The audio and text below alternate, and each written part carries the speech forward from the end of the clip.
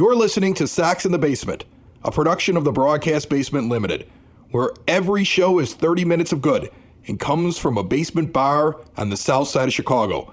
Pull up a stool, pour a cold one, and join us right now for Sox in the Basement. Heard everywhere podcasts can be found, and always at soxinthebasement.com. Two really interesting things buzzing on Twitter in the last 48 hours, Ed, as we kick off Sox in the Basement right here from my 9-foot homemade oak bar. Pull up a stool and join us, folks. All brought to you by Family Waterproofing Solutions. And you got any problems going on in the basement, or you're worried about problems and you want some money off, call them or go on their website. Tell them Sox in the Basement sent you. You get cash off just for telling them that Sox in the Basement sent you. And they do great work. They're everywhere. Northern Illinois, Northwest Indiana, FAMWS.com. But there are two big things right now, Ed, that I'm seeing popping up on Twitter. The Twitter buzz. Yeah, the first thing that popped up was clearly Liam Hendriks, I think, is moving soon. It was like his agent finished Christmas vacation, his long break, like on the same day my kids go back to school. Liam Hendriks is all of a sudden showing up in Toronto. And when a guy is a native Australian, it's a big deal that he's now showing up at different locations.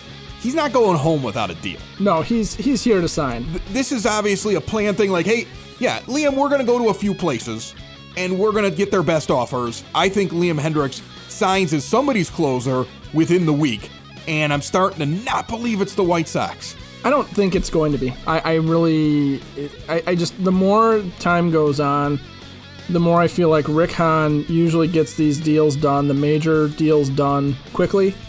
And the stuff that comes later is usually the, hey, you know what, we're set, but this guy's taking a discount, or this guy's going to be available, and we might as well jump on him because we've got the opportunity. I feel like if they were going to sign Hendriks, they would have made their push really hard at the beginning. I don't think he likes playing waiting games. It's sort of a feeling. I don't have any insider information on that. But the fact that he also went to Toronto's training site, I feel like a site visit is usually a precursor to either accepting an offer, or that's because that's the most serious offer he's got on the table. Yeah, or he's trying to drum up interest. That's the other thing that's going on Twitter right now. That brings you right into the next thing. There's a great account. It's like MLB Executive Burner account, where the person claims they're an MLB executive, and they write things that are going on inside the industry, and a lot of the stuff that they say tends to pan out. But the other thing is, we're seeing guys like Jon Heyman, guys that talk to the GMs, and the word is starting to get out where they're saying, look, the agents, they have a poor idea of what the market is. It's like they have not been paying attention to the word coming out, whether you believe it or not, that all of these owners are broke, that the shortened season and no fans in the stands crushed all of them, and there's no way that they can recover. And that they're not going to be giving multi-year deals, and they're not going to be giving these big money contracts. And you're seeing stories like the extension that was offered to JT Realmuto and what he actually wants. But they can't find another suitor besides him going back to the Phillies. Like, he's hung out to dry out there. That Trevor Bauer is doing everything he can to create interest, including just showing up randomly in towns. Tweeting things out like, I'm in Denver, where's a good place to eat? The Rockies aren't interested in you. No. But it's almost like he's trying to create his own buzz, because the GMs realize with the payrolls that they've been given for this year that everybody's in the same boat. They're all talking to each other, and they also know they can't afford a guy like that. And if they are in a bidding war, they're probably just in a bidding war with themselves. And the agents haven't caught on to this. At least that's what the narrative is over the last couple of days, is that it's coming out now. It's almost as if the attack is coming from either the people in the press that they leak their information to, or the executives themselves on burner accounts are trying to get this message out of, you guys are all nuts. Nobody's paying that price. And meanwhile, you have the players and the agents trying to drum up excitement like, my guy's about the deal. My guy's about to sign. You better hurry up and do it. You better increase your price. And it's this push and pull we've been seeing over the last couple of weeks. And I really think this is going to end up with, I think Hendriks might sign, but I think an awful lot of other guys have to start looking at one-year deals. Well, and that's the the push and pull that you always have year in and year out from the agents and the owners is this tug of war of the owners saying, we're not going to pay for this, and the agents saying, I can get one fish on that hook. This year, there's no fish on those hooks. Nobody is buying. Everybody thought Steve Cohen of the Mets was going to come in and start spending. The Padres have been aggressive, but they've been aggressive in trades, not so much with the free agent signings. And to try and drum it up, though, it's basically a propaganda war against the fans, so that they're hoping the fans will revolt, I think, and get mad at the teams and somehow get into that, or that the GMs won't be talking to each other because they're afraid of some sort of trumped up collusion charge or something like that if they all agree they're not going to pay Trevor Bauer what John Heyman said he wanted. I think it's probably just that the agents have, like you said, misread the market this year. This is not an excuse for the White Sox. I still am royally ticked off at the idea that there was supposedly this money that was going to be spent. And I don't believe that if you lowered your payroll $30 or $40 million every year for 4 years of a rebuild, that $160 million that should have been sitting in reserve was also eaten up by the pandemic. I don't believe that. I think that the money will be spent thing will be something that will be screamed out loud by White Sox fans for the next several years. Ha ha ha, the money will be spent. Because where did it all go? I don't think they lost that much. I don't believe that. I still am upset at the fact that with this market so bad, they can't just swoop in and grab a guy and shock everybody. Because they could right now. Right now, if they threw that lifeline out there right now, they probably could run out there and grab whoever they wanted to. But they're playing with this set budget that's not allowing them to do that. Sox in the Basement listeners, do the hard work. And if you're a hardworking man or woman on the South Side, you need to be outfitted properly. And that's why you should visit Red Wing Shoes in Evergreen Park, New Lenox, and Geneva. A work boots specialty store that carries sizes from 6 to 16 and feet as wide as 4E. A 115-year-old company that came out of Red Wing, Minnesota. And one of its largest stores in the entire Midwest is in Evergreen Park, Illinois, ever since 1976. When you're on your feet, the footwear is everything. So why not get an expert fitting? They warranty, repair, and offer free conditioning with laces. And they also carry Carhartt work clothing as well. Located at 3347 West 95th Street in Evergreen Park, Illinois, at 208 East Maple Street on Route 30 in New Lenox, or at 1749 South Randall Road in Geneva. Visit them today. You work hard. You've earned it. Red Wing Shoes. I want Jordan Lazowski from Sox on 35th to come on this program right now and tell me why Yasmani Grandal is so great. Because, Jordan, I see people constantly saying we should have kept James McCann or putting him down.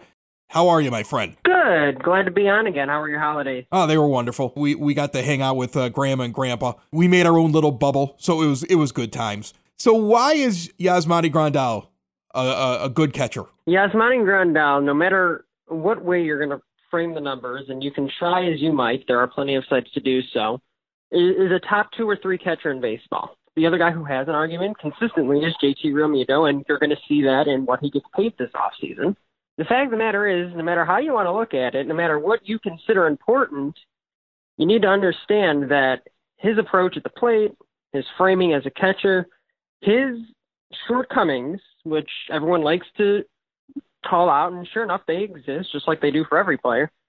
But the things he's good at, he is so good at that it makes up for those things that bother people that he's not good at. A quick example, batting average. Everyone hates that he only hits 240. We're trying as fans, as analysts, as people in the game to understand that we need to look beyond batting average. But looking just beyond batting average, the run creation he is able to bring about through his on-base percentage approach. He's going to take his walks. He's going to take pitches you wish he didn't. But that approach at the plate has made him one of the top catchers in terms of run value. This game is won and lost by the amount of runs you score. Framing is going to lead him defensively. He's not the world's greatest defensive catcher, but he's so good as a framer, it makes up for the fact in terms of run value that he's not as good of a defensive catcher. When you put it all together, you're not going to find many better than him. So where does it come from, Jordan Lazowski of Sox on 35th and Diamond Digest, two-time Sox Math winner and an overall good guy? Where does it come from that people are critical of Grandal? Is it because you look at him in comparison to other players that play different positions, and if you did that, you're like, well, he's just an average ball player, and his flaws stick out more, and they're not comparing him to just catchers? To me, there's three factors to that. The first one is exactly what you're pointing out. If you try and compare catchers to other players, you're going to devalue them as a player. You have to look position by position. There are catchers who are really good catchers that are not going to look as good compared to the whole. It's just the times we're in baseball. That's just the fact of how it is. So you have to compare by position. That's a really good point, and I think that's one of the main reasons. So the second thing is, it's your own personal biases towards what you value in a player. If you're someone who values batting average and you want someone who's going to hit 270 no matter what the OBP is, no matter what the slugging is, you want someone who's at least hitting 270, maybe 250, just since 270 is generous, you're never going to like Yasmani Grandal. There's no way I can put it to you.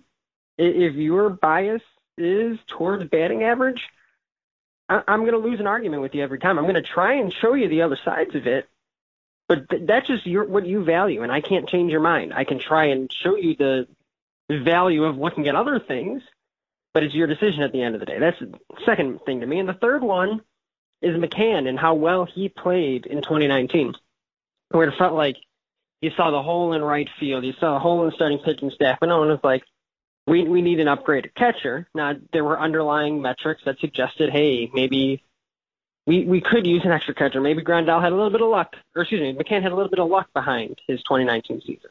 So when you go out and you get this at least top two catcher in baseball, people are like, well, we already got a great catcher. Why do we need another one? And the reality is, so the exact situation we're looking at here, always upgrade wherever you possibly can, and having that left-handed bat in the lineup was valuable.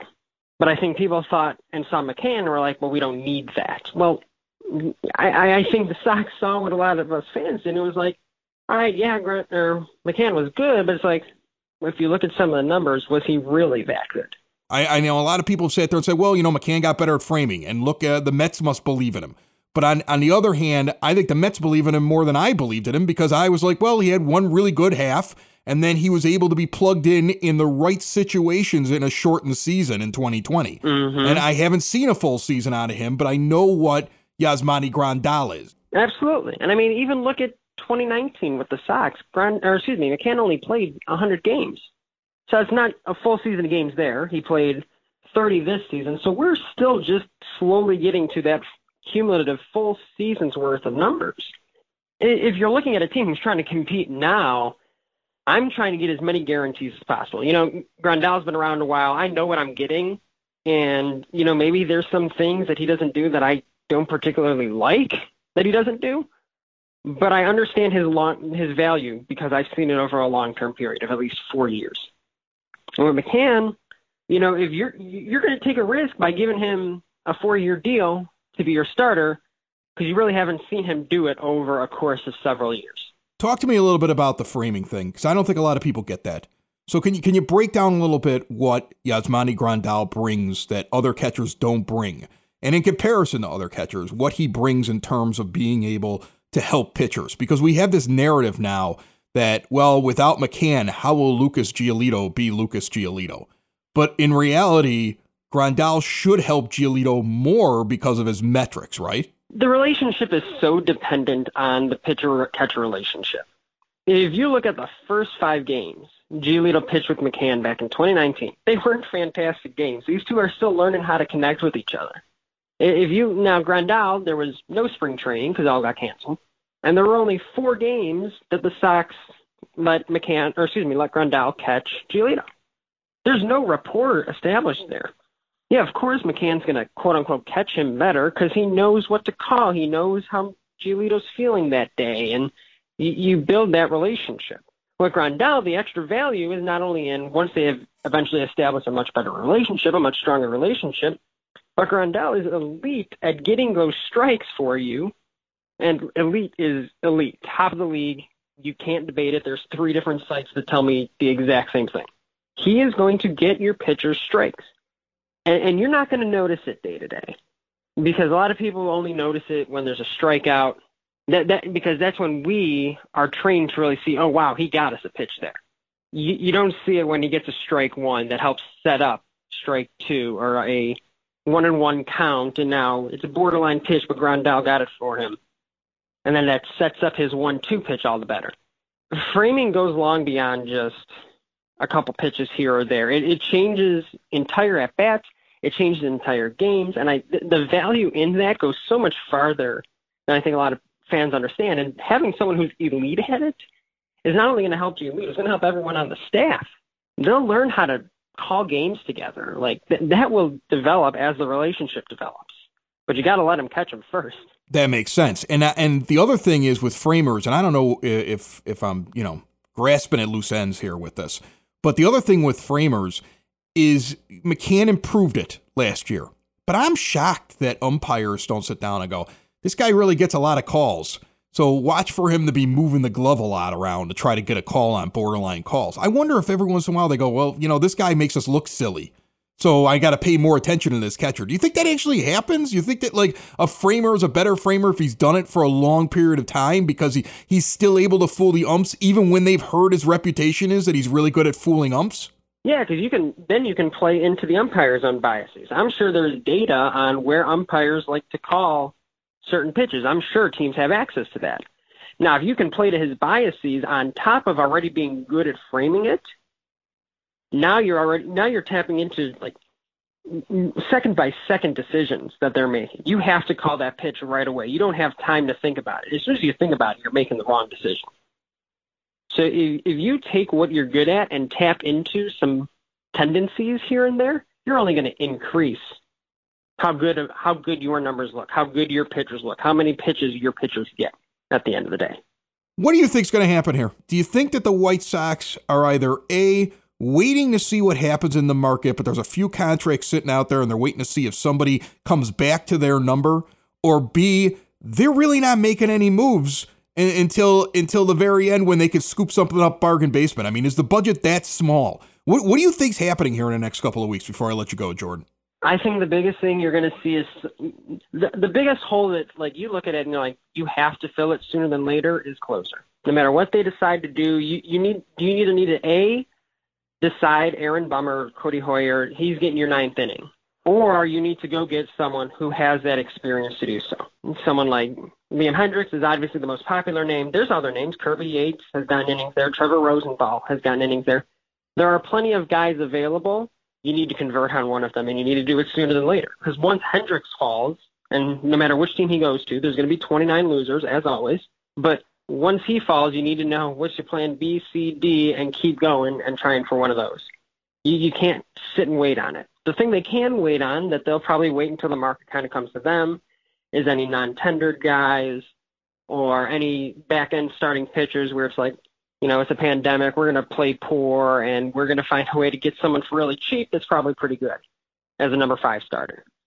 Those are really the two things that they need to get done before the end. Obviously, another relief pitcher is the biggest one. But you need to have some sort of understanding who's getting those back-end innings at the end of the year. Because that's the most important thing. And we available right now, we've seen someone like La Russa who considers bullpen usage very important. Now you got to start thinking about what your manager wants. Yeah, and I think he's got a lot of influence, Jordan. I think that a guy like Tony La Russa walks into an office and says, I need to get this, and I think he's going to get it sometimes just because of that relationship he has with Jerry Reinsdorf. If only he could find a way to get Jerry to open up his wallet a little bit more, just give that extra year to Hendricks and let's move on and get something else. I don't like these lulls, man. It bores me. I get myself reading like weird tweets and reacting to things I shouldn't react to. I need something. They need to feed me here this week. No, I hear you. I mean, we talk about, hey, Tony's probably got Jerry's ear, and I'm like, hey, why isn't he in his ear saying, I want George Springer? Like, where did that disconnect happen? Like, if he's going to give him what La Russa wants, then why don't we want the same things as fans? Like, what's going on here? But you're absolutely right, though, about, just the lull. It's like, and it's frustrating, too, because it's becoming more and more and a lot of it has to do with who's running the teams. It's becoming more and more business-like, where you're going to wait until it plays to the way you want things to go because there's so many assets in the market. There's so many closers. There's so many starting pitchers. You're going to wait until they eventually come to you and they get down to your price. That's the unfortunate side of baseball because it is a business and you have to sort of run it like a business, but you'd also prefer people who run it like they're a fan at the same time as they're using it as a business. Jordan Lazowski, he's from SoxOn35th.com. Also, Diamond Digest. Always a treat to sit down with you, my friend, and I appreciate you joining us on Sox in the Basement, and we will talk to each other soon, I'm sure. Absolutely. Good to talk to you, and I'll talk to you soon. Are you a CFO, HR professional, or owner of a company, big or small, and you're tired of the typical health insurance premium increases each and every year? Out of control premiums with no end in sight. Well, now there is the Elite Benefits Formula. This process has saved employers and their employees thousands or even tens of thousands of dollars each year. These strategies are avoided by most insurance professionals, and the insurance companies definitely do not want you to know about them. But Elite Benefits of America is ready to help you. Just about all employers in the Chicagoland area can now take advantage of some or all of these strategies and start saving money. Butch Zemar from Elite Benefits of America wants you to reach out to him today. Visit EliteBenefits.net or call 708-535-3006. With the market being slow, even if they weren't going to shock us with Trevor Bauer, right? They could very easily be targeting some of the other free agents that are out there, some of the guys that are more depth pieces, some of the guys that are going to be, guys that you want on the team ultimately, but we're not going to be this huge, splashy game changer type of signing. And they could be picking those guys off left and right. If they wanted to go a little less expensive on a DH and give a guy a 1-year deal right now, because they think that Andrew Vaughn's going to be ready after even half of a season in the minors this year, they could go out and pick up any number of position players right now that are sitting there on the street waiting for it and just say, look, here, I'll give you this 1-year deal. Then does that mean in your mind that the White Sox are either A, being so slow about this because they just want to they see a pool of guys and they're like, all 5 of these guys are basically the same. Let's let the market drive down the price as low as possible and we'll just pick up whatever's left over? Or do you think that they actually are still in, or at least they're not telling anybody that they are, still interested to see if a guy like Bauer throws up his hands in 3 weeks and says, fine, I'll just take a 1-year deal. And then Rick Hahn's like, I can do that. I mean, like, is there an offer on the table to somebody that they laughed at it and poo-pooed it a month ago that Rick Hahn is holding out hope like that guy might come back to that offer? And so I'm not going to sign these lower end guys because that guy might come back to that offer. I would love to give him the benefit of the doubt and say that Rick is waiting on some of these bigger guys to come back down to his price. But the reality is that we haven't heard enough rumors about any of these players. I don't think the news cycle between Twitter, between all the various sports sites, all the reporters that are out there, I feel like you do get some rumors. You hear about, guys have offers on the table that they're not taking, or these teams are in on these guys, and we just haven't heard the White Sox rumored with anybody other than Liam Hendriks. And that came early. And they're being used on the Liam Hendriks thing. Of course they are. White Sox are constantly being thrown out there. This is the typical use the White Sox to drive up the price for somebody else. And you never thought it was going to be that way when you finally got good. You thought we'd be the team that would be, that swooped in and somebody would use, like, let's say the Blue Jays. And maybe that's the case. Maybe the Blue Jays are being used by Liam Hendriks people because he's really interested in the White Sox. We've seen a lot of things in White Sox media over the last week or so about how interested he has been in joining the White Sox. That we had, I want to say it was James Fox was on this show just a few weeks ago, or maybe it was when Scott Merkin was on, but one of them sat there and said, hey, he was telling people afterwards how impressed he was with the White Sox, that the White Sox have always been a team that he can imagine himself coming and joining here in this offseason, but he can't get that extra year. So is he actually playing another team hoping the White Sox will come along? It'd be great if we actually were instead of being a bridesmaid, I'd like to be the bride just once in one of these things, you know? And that is the cool thing about where the White Sox stand, okay, is that they are a team that I think players around the league and the league itself, executives, everybody, fans even, maybe not, certain four-letter networks that tend to forget that they exist, but Hendricks could very well be doing this because he really does want to be on the Sox, and he could be sitting there going, okay, well, the Blue Jays are also a team on the rise, so it makes sense logically that they would be an equal suitor to the White Sox. And maybe he's trying to drive up the price, or maybe he is trying to convince him to give him that extra year.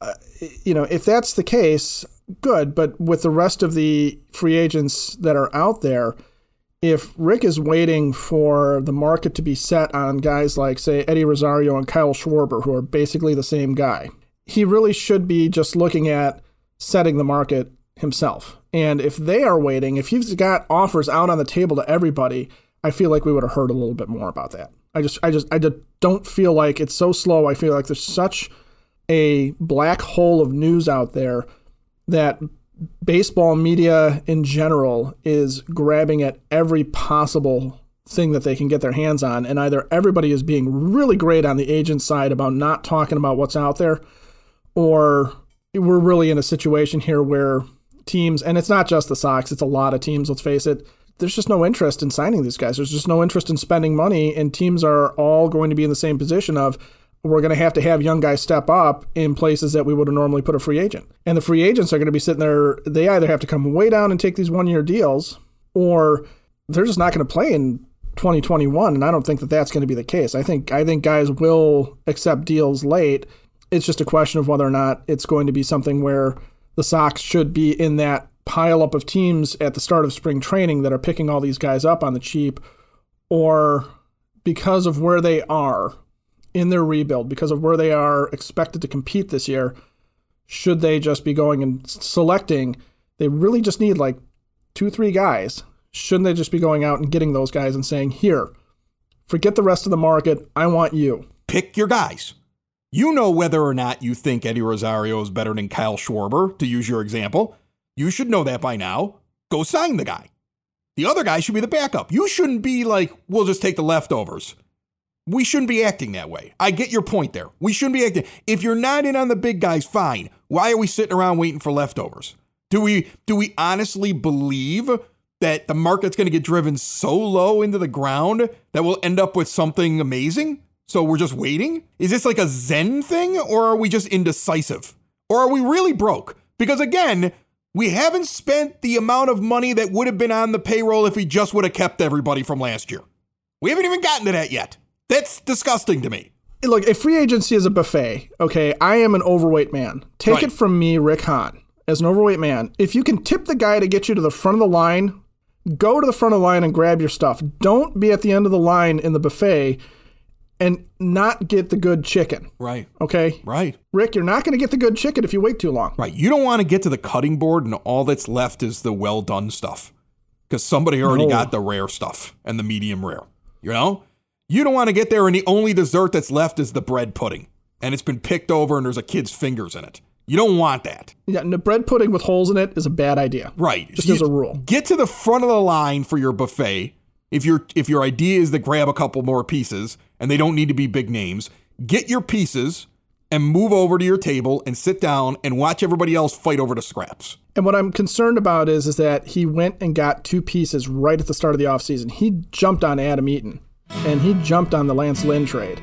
And then it's been a lot of nothing. So why didn't he jump on the other pieces if he was going to sign them? And that's what has me a little. So your concern is that he's not doing anything else. This is it. This is the team. Like, unless he gets a bargain on a player, he's going into the season like this. Like, that would just infuriate me. I'd be so furious over that. I don't believe that is happening, because that is insane. That's insane. That would be insane. Sox in the basement. Sox in the basement. Sox in the basement. Sox in the Basement. Heard everywhere podcasts can be found, and always on soxinthebasement.com.